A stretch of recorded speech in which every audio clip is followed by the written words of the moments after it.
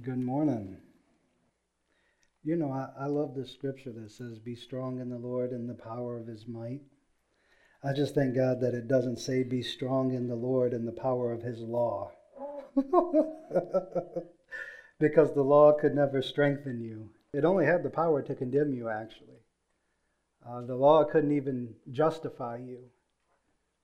You could be justified, but it wasn't the law that justified you. It was by you keeping the law.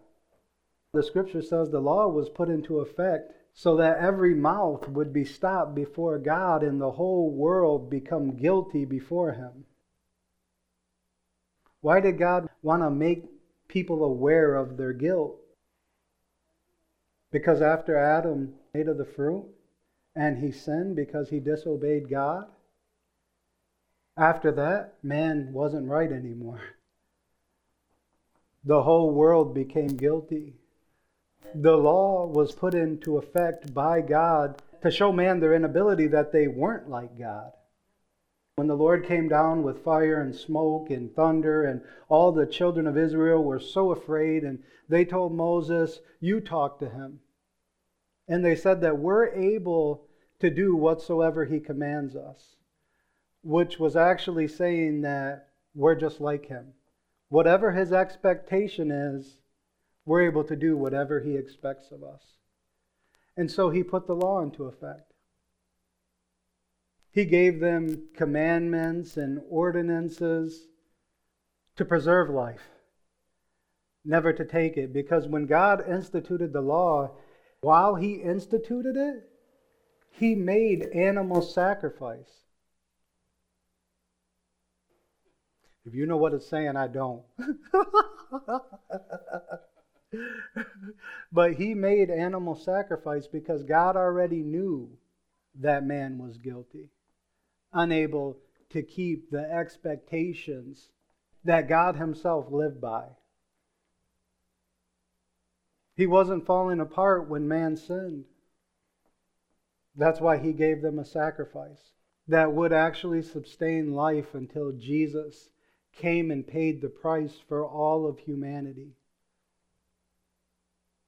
It says in Romans chapter 6, in that he died once unto sin. But now that he lives unto God. You died once to sin. You're not dying many times to sin. It's not lamb upon lamb. There was one sacrifice for sin. That sacrifice took place before you were ever born. Once you were born, there's a time where every man has to be born again. And it's what Nicodemus didn't understand. Well, how can I go back into my mother's womb now that I'm old? Nicodemus said now that he's old, his mom was probably already dead. How's that going to happen? What's this new birth? And Jesus said, if I've spoken to you of natural things and you haven't understood, how could I speak to you of spiritual? That once you're born again, there is a learning process of growth. And you're not expected to be a full-grown adult when you're born from the womb. Nobody says, well, you're going to feed yourself. They expect you to be fully dependent upon your mama, the one that birthed you. And when we're children, we're born again, and the dependency should be to receive nutrients from the Father in order to grow. He's never disappointed in our growth process when we make messes. But if you're 18 and your mom's still feeding you, there's a problem. A serious problem. And you say, well, Steve, aren't we always supposed to be dependent upon God? Yes, we are. But listen to what the Apostle Paul says in Hebrews, starting in chapter 5, starting with verse 12. Now, this is not a rebuke for any of us. Okay? Take it easy.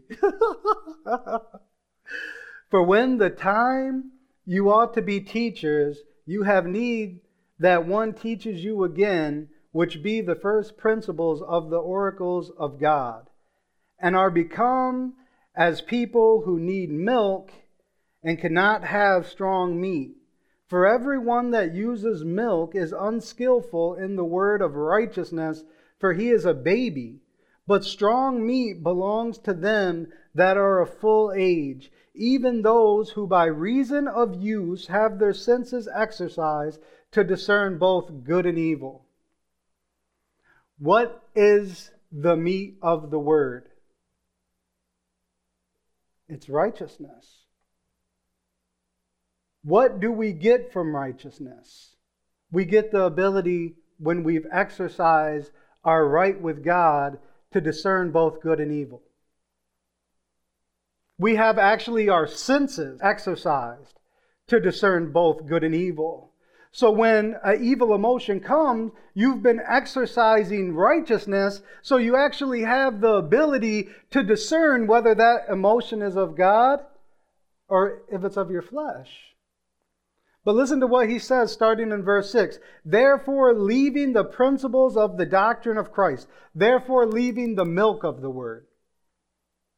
Let us go on unto perfection, not laying again the foundation of repentance from dead works, and of faith towards God, of the doctrine of baptism, and of the laying on of hands, and the resurrection of the dead, and of eternal judgment. See, the majority of churches that are preaching in America today are saying that repentance from dead works is the meat of the word. They're saying that faith towards God is the meat of the word. They're actually saying the doctrine of baptism or the laying on of hands or even the resurrection from the dead, or that people are going to hell, eternal judgment, that's what we are supposed to preach. But the Apostle Paul said that I can't even speak to you as spiritual. I have to speak to you as yet carnal, because you need somebody to teach you again the very principles of the oracles of God. He said, I wanted to feed you meat, but you had to have milk. Because righteousness is the meat that is in the gospel. These are the very foundations, but if you stay in these foundations, your whole Christian life, you'll be 35, 45 in the Lord, still asking other people to feed you. That our righteousness came from God. Our full dependency in this Christian walk is on Jesus, because He was the source of my right standing with God. I will never be independent from Him. But as a child, you're brought to the table. As an adult, you come to the table. It's true. We've been invited into the presence of God. And it's not by anything that we've done. See, because sometimes God says, I want to take you here. But you're like, Lord, I'm right here right now. I would love to come there. I would. But I'm just not there. And the reality is that we're looking for ourselves to get there. But we can't get to where He is without Him. But now that we're not without Him, Jesus said to Philip, I'm going to the Father. He said, you know where I'm going and the way you know. And Philip said, how do we know? How do we know where you're going? Philip said, well, Lord, just show us the Father and it'll be enough for all of us. I'm pretty sure the other disciples wanted to see the Father, but He was speaking for a group that didn't ask Him to speak for Him. So Jesus says, Philip, have I not been with you this long of a time and you still don't know me? Don't you believe that I and the Father are one? Or Jesus says to His church today, don't you believe that you, me, the Holy Spirit, and the Father are all one? We have access to everything the Father is because of Jesus. We have access to the Holy Spirit because of Jesus. I don't have all my doctrine figured out on the Holy Spirit. All I know is that He is the great Holy Spirit. All I know is in John chapter 14, Jesus said He shall be with you and in you. I don't know how that works. I know that He's in me, but I also know He's with me. I know that I have Him, but I also know that I need Him. In a time of prayer this last week, I was saying to the Lord, I need you. And not only do I need you, I want you. And I was telling Him, you know my heart, my relationship with you is not based upon need. It's because I want you. And I realize that my dependency is upon you. And I need you. I know the scripture where Jesus says in John chapter 15 that apart from me you can do nothing. But the majority of our lives we've been taught a lot about repentance. And that's the very foundation. That's the milk of the Word. But right now, the Lord is trying to exercise our senses in righteousness so that we can actually discern what's good and evil. What's good for me, what's not good for me. And the scripture says, taste and see that the Lord is good. Because He's good. I came to the conclusion this week that there's nothing outside of grace and mercy. I remember one time and I had fasted and I said unto the Lord in the second day, I said, Lord, I'm fasting for you. And automatically He said to me, I didn't eat your food. It came to me like that inside of me. He said, I didn't eat your food. I said, you weren't fasting for me. He said, you're not going without food so that I can eat. He said, you're going without food so that you can hear. That's all fasting does. Fasting is a great way to kill your flesh. Oh my goodness, I don't know a better way. I don't know a better way when it comes to fasting to mold your will with the will of God. But fasting is still a tool that Christians use. But the way that I used to use fasting, I used to use it as a tool to get things from God. And I felt very spiritual during the fast. But there was times where I didn't even want to stop fasting because I knew that as soon as I did, it would leave.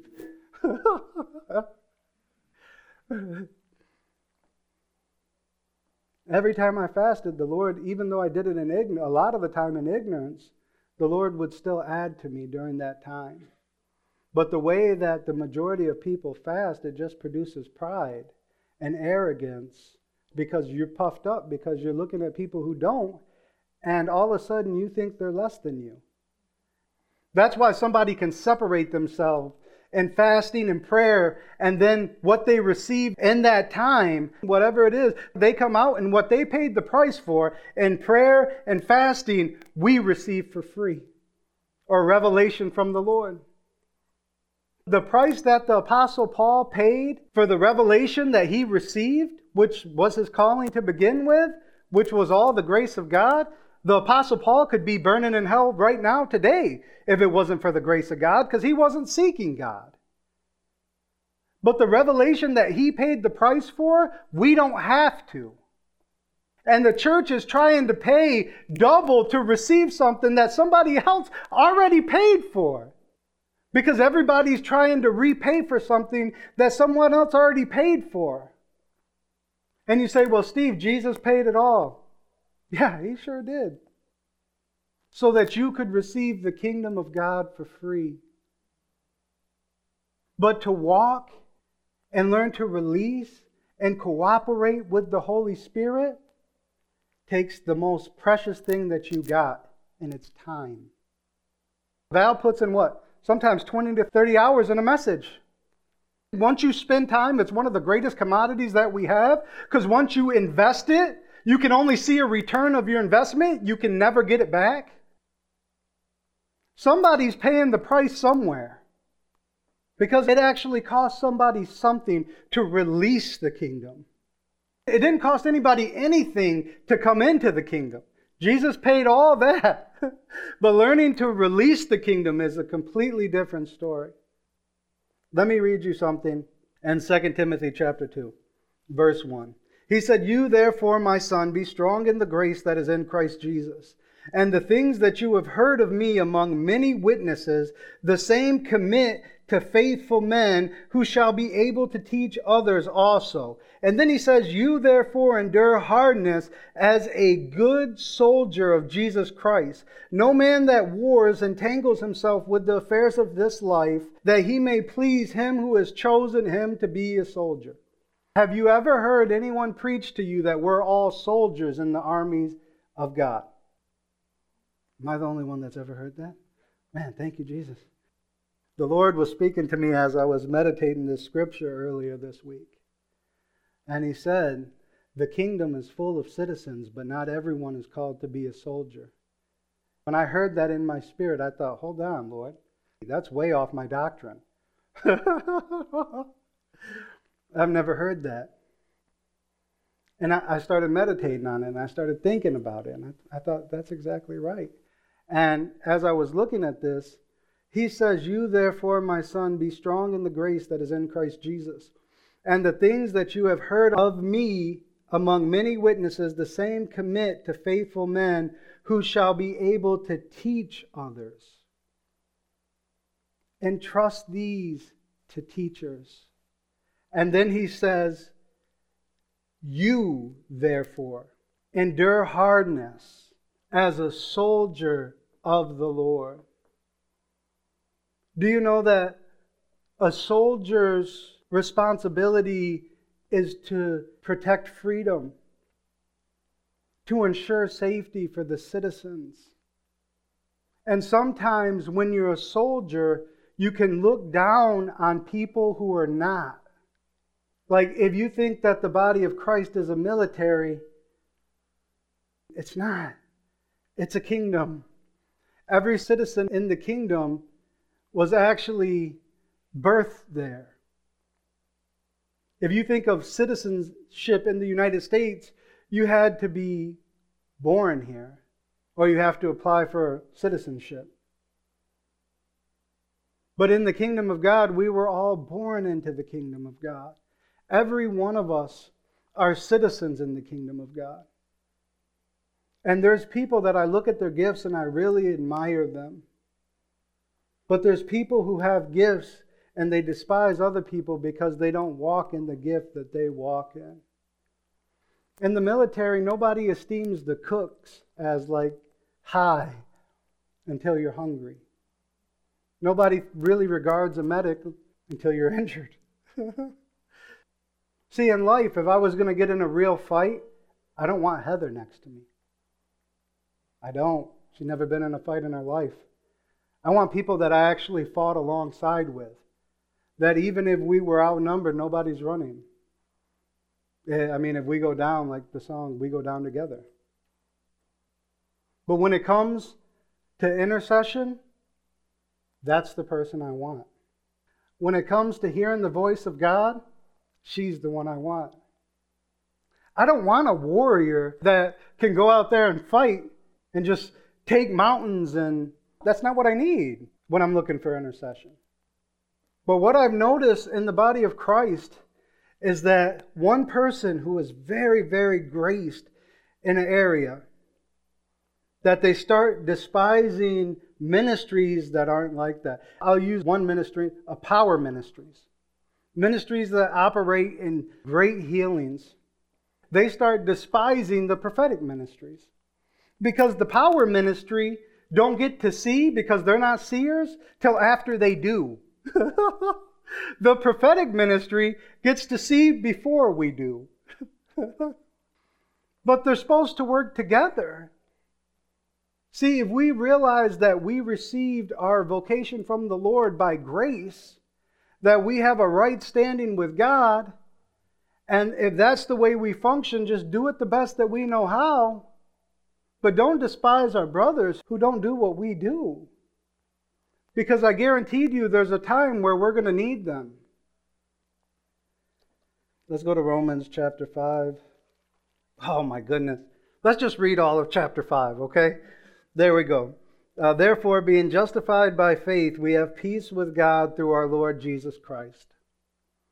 Being justified by faith, we have peace with God. How do we have peace with God? Through our Lord Jesus Christ. By whom also we have access by faith into this grace. It says, by whom also we have access by faith. By Jesus also we have access by faith into grace, wherein we stand and rejoice in hope of the glory of God. Rejoice in hope, rejoice with expectation to see the glory of God. And not only so, verse 3, but we glory in tribulation also, knowing that tribulation works patience. Tribulation is suffering. Tribulation could be a number of things. When we're in tribulation, it's almost like turbulence. Not everything's going smooth. But when everything's not going smooth in our life, it says that we're supposed to rejoice. It says, knowing that tribulation works patience. Let me ask you, what is patience? It's a fruit of the Holy Spirit that's inside of you. When you're in times of trouble, the Holy Spirit produces patience inside of us. It's the fruit of the Spirit, because patience is released into our lives when we see trouble. And patience experience hope. And hope makes not ashamed, because the love of God is shed abroad in our hearts by the Holy Ghost, which is given unto us. For when we were yet without strength, in due time Christ died for the ungodly. For scarcely for a righteous man will one die, yet perhaps for a good man some would dare to die. But God commended His love towards us, and that while we were yet sinners, Christ died for us. Much more then, being now justified by His blood, much more then,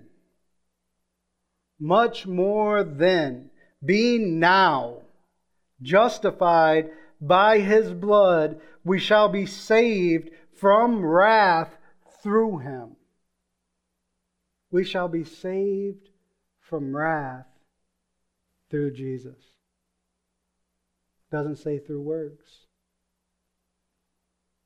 For if when we were enemies we were reconciled to God by the death of His Son, much more being reconciled, we shall be saved by His life. We were enemies when God reconciled us. We're continually kept by the blood of Jesus. We shall be saved by His life. Saved from what? From hell? No. We're already saved from hell once we're reconciled. From what? Sin? Sin that would bring the wrath of God upon you? Yeah, we're no longer under wrath. Why? Through Him, Jesus. And when God corrects us, He corrects us with words. Praise God. He instructs us. It says in the Old Testament, I believe it was David in the book of Psalms, he said, "You have possessed my innermost reins." That's inside of me. You possess the inside of me. He said, "You've given me instructions and sealed them up in the night season." You ever been talking to somebody and something just comes out of your mouth and it was an answer to what they actually were asking that you weren't aware of? God made a deposit inside of you. When did He do that? I believe it was in the night season. You know that in heaven we won't sleep. He never sleeps. There's no need to take an afternoon nap. You have life itself coursing through every part of the universe, including yourself. You won't have to take an afternoon nap. We dream of heaven because we know a little bit, but we haven't seen it all. But let me tell you that the people who have seen it and have had to come back was just a handful of men. None of them wanted to. None of them wanted to. And I honestly believe that when we stand before Jesus and He stands as Savior to us who are born again, that I don't believe that we're going to look at Him and tremble in this generation. I believe that we're going to look at Him and weep and say stuff like, "Worthy is the Lamb." How great was his sacrifice for my sin, that took away all the wrath of God, that reconciled me to the Father and saved me in this life. And not only so, but we also joy in God through our Lord Jesus Christ, by whom we have now received the atonement. Back up to verse 8. God commended his love towards us, and that while we were yet sinners, Christ died for us. Much more than being justified by his blood, we shall be saved from wrath through him. For if we were enemies, we were reconciled to God by the death of his Son. How much more, being reconciled, shall we be saved by his life? And not only so, but we also joy in God through our Lord Jesus Christ, by whom we have now received the atonement. Everything in the 5th chapter of Romans is pointing you to Jesus and Jesus alone. That he was the one who reconciled. He made the atonement. You were without strength in due time. He justified you. He saved you from the wrath of God, and he still saves you in this life. Everything's pointing to Jesus.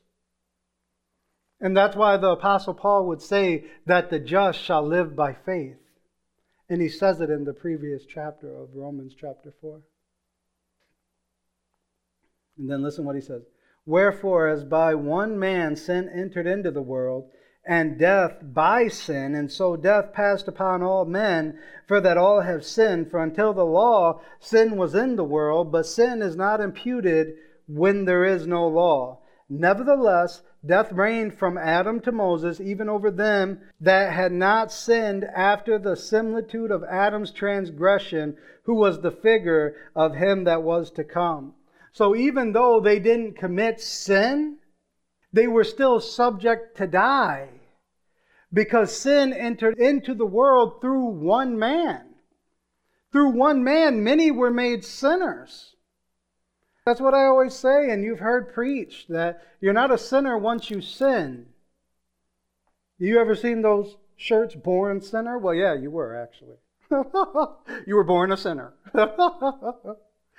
When you were born, that's just what you did.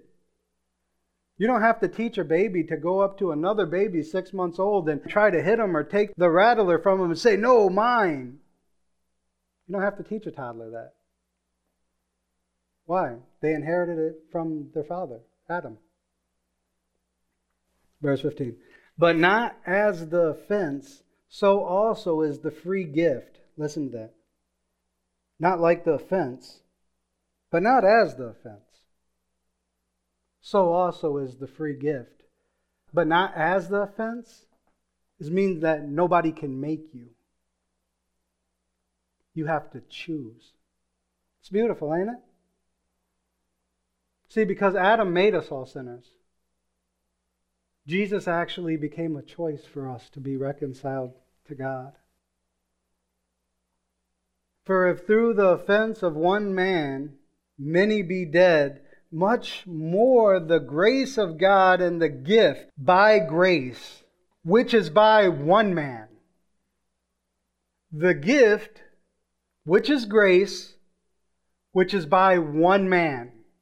Jesus Christ has abounded unto many, and not as it was by the one that sinned, so is the gift. For the judgment was by one to condemnation, but the free gift is of many offenses unto justification. Did it just say free gift again? Free. Completely free. For if by one man's offense death reigned by one, much more they which receive, listen to this, abundance of grace and of the gift of righteousness shall reign in life by one Jesus Christ. According to that scripture there in verse 17, it says that you will only reign in life through righteousness through an abundance of grace. An abundance of grace is offered to us in Christ, and it causes us to reign in life because we've been given a free gift of righteousness. If you believe that you can ruin your free gift, That means that what you did is greater than what Jesus sacrificed. Oh, such a lie. Such a lie. Our sin could diminish what Jesus did upon the cross when He said, "It is finished"? You will never have to pay the price for sin. You don't. What if you say, "Steve, I know people who are paying the price for disobedient sin right now. I know born-again Christians who are paying the price." What if the price was already paid and they didn't know who they were? And because they actually yielded to a spirit of deception, they've been living beneath their privileges? What if it wasn't about paying a price? What if it was actually about not following a spirit of deception? Because the Scripture says, if you see your brother overtaken in a fall, you who are spiritual should go unto him, or pray for him, another Scripture says. That the Lord may open his eyes to the truth, and they may recover themselves out of the snare of Satan, which have been taken captive by him to do his will. It's the spirit that blinded their eyes. It's not because of sin. All sin was already put in the body of Christ. Can sin darken your understanding if it goes unnoticed for a while? It can literally kill you. You can keep following lust till you're sleeping with somebody's wife. And we know that the rage of a man won't cease when it comes to that. Was it your sin that got you killed? Or was it yielding to a spirit that wasn't from God? See, our sin got Jesus killed. We're not double paying for sin. There was one payment. Just like me and Mark were talking this morning, there's one mediator between God and man. One mediator. We're not mediators between God and man. There's one mediator between God and man, and that's Jesus. We have received the ministry of reconciliation, but our ministry of reconciliation is pointing them to the mediator, not pointing them to sin. It's not laying again the foundation of repentance from dead works and faith towards God. It's the foundation. It's the milk of the Word. There has to come a generation that embraces righteousness and runs with it. That I don't care if you just got up in the morning and did a horrible sin. You have all sorts of thoughts coming to you. That you stand up and say, "I'm right with God because of Jesus." And Jesus, it's you I magnify in this situation, not what I did. Why? Because if you magnify what you did, it will leave you self-loathing. You will hate yourself. Just will. I've done it. Felt like I was broke. Even God couldn't fix me. If you ever felt like that, that's a horrible place to be in. Such deception. It's not true. Because there's something about the love of God that compels us. It draws us. It makes me personally want more of Him. And Steve, you can't get no more of God. I understand that. But I still want more. I still feel like I need to know you more. Maybe that's better wording. I need to know you more. I want to know you more. See, I want to invest the time that it takes in spending with the Lord. I want to invest my life into it. Talking about knowing Him. That they can come into the place of intimacy that took me years to get there. Heather had a dream about 3 weeks ago. And she said in the dream, she said, I was functioning on the same level as you. And she said, you said to me, how did you get this? It took me years to get this. And she said, in the dream, I was activated in a moment. Why? Because somebody was willing to pay the price. Somebody was willing to go. Somebody was willing to listen. Somebody was willing to plant. And you say, Steve, well, I haven't been really willing to. You missed the whole point of my message. If you say that to yourself, you missed the whole point. We're not talking about your willingness. We're talking about the invitation.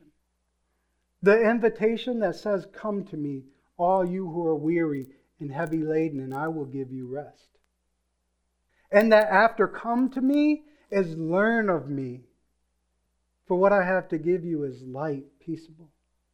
You'll find rest for your soul. He didn't say your spirit, he said your soul. Why? Because he clothes us with such extravagant love and an abundance of grace, a free gift of righteousness. You know, none of us have to come behind in any good gift. And I don't think we will come behind when we value the gifts that don't seem as valuable. See, because I honestly believe I'm called to be a soldier in the army of the Lord. I'm not scared. I don't get scared, fear, nothing. What was the worst you can do? Lock me up or kill me? I've been locked up. I only died once, so might as well get that over with. Heather, she might go into some battles with me, but she's not called to be a soldier. She's a teacher. She's an intercessor. She carries the gift of prophecy. But you guys never see it because she's growing in it. Nerves play a part. Not for long, though. See, I look at Mark. I don't know if there's 5-star generals, but I think you're a general. I don't know if you're quite 5 stars yet, but 5 is the number of grace, so I'll just give it to you. Val, I believe Val's a savage in the spirit. I just do. That's a good thing, Val. I believe you can access heaven very, very easy. I believe you're gifted with a gift to teach, administrate. You know, I believe that, if any of us have the ability to create what the Lord is doing inside of somebody, it's you. Because God, He's given you vision and understanding and wisdom. But we're all different. That's what I love about Triumph and Grace Ministries, is that we complement each other so well, but we're all so different. But I think it's because there's honor here. There's honor. We can all be different, but there's such honor. And the scripture says to esteem others better than yourself. It does.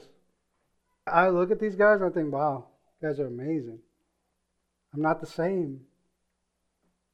Praise God, they've been able to teach me stuff that grows me in the area of what God has called me to by giving me opportunity, speaking into my life, being patient.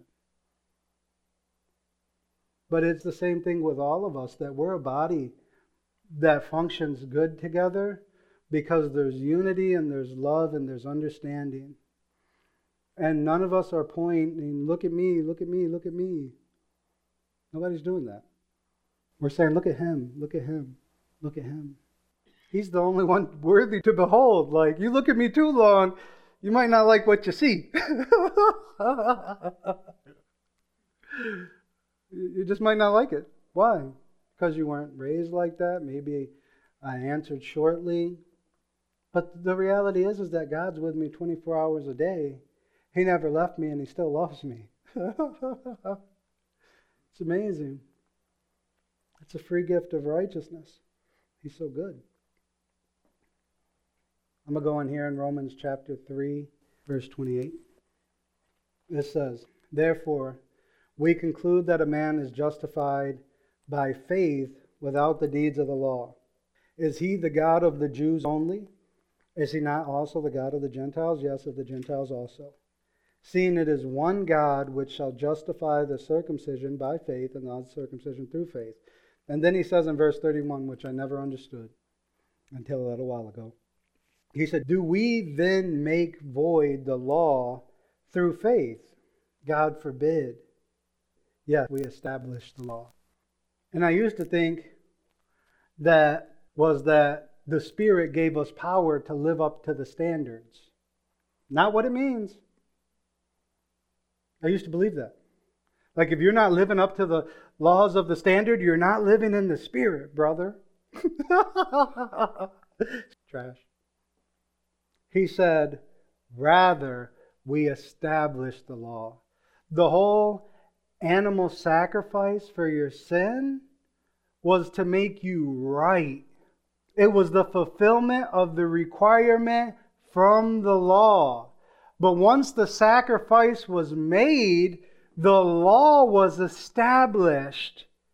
that let you go free.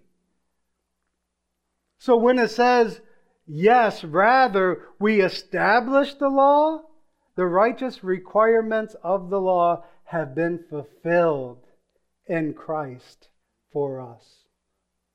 It's amazing, ain't it? It's the end of the law.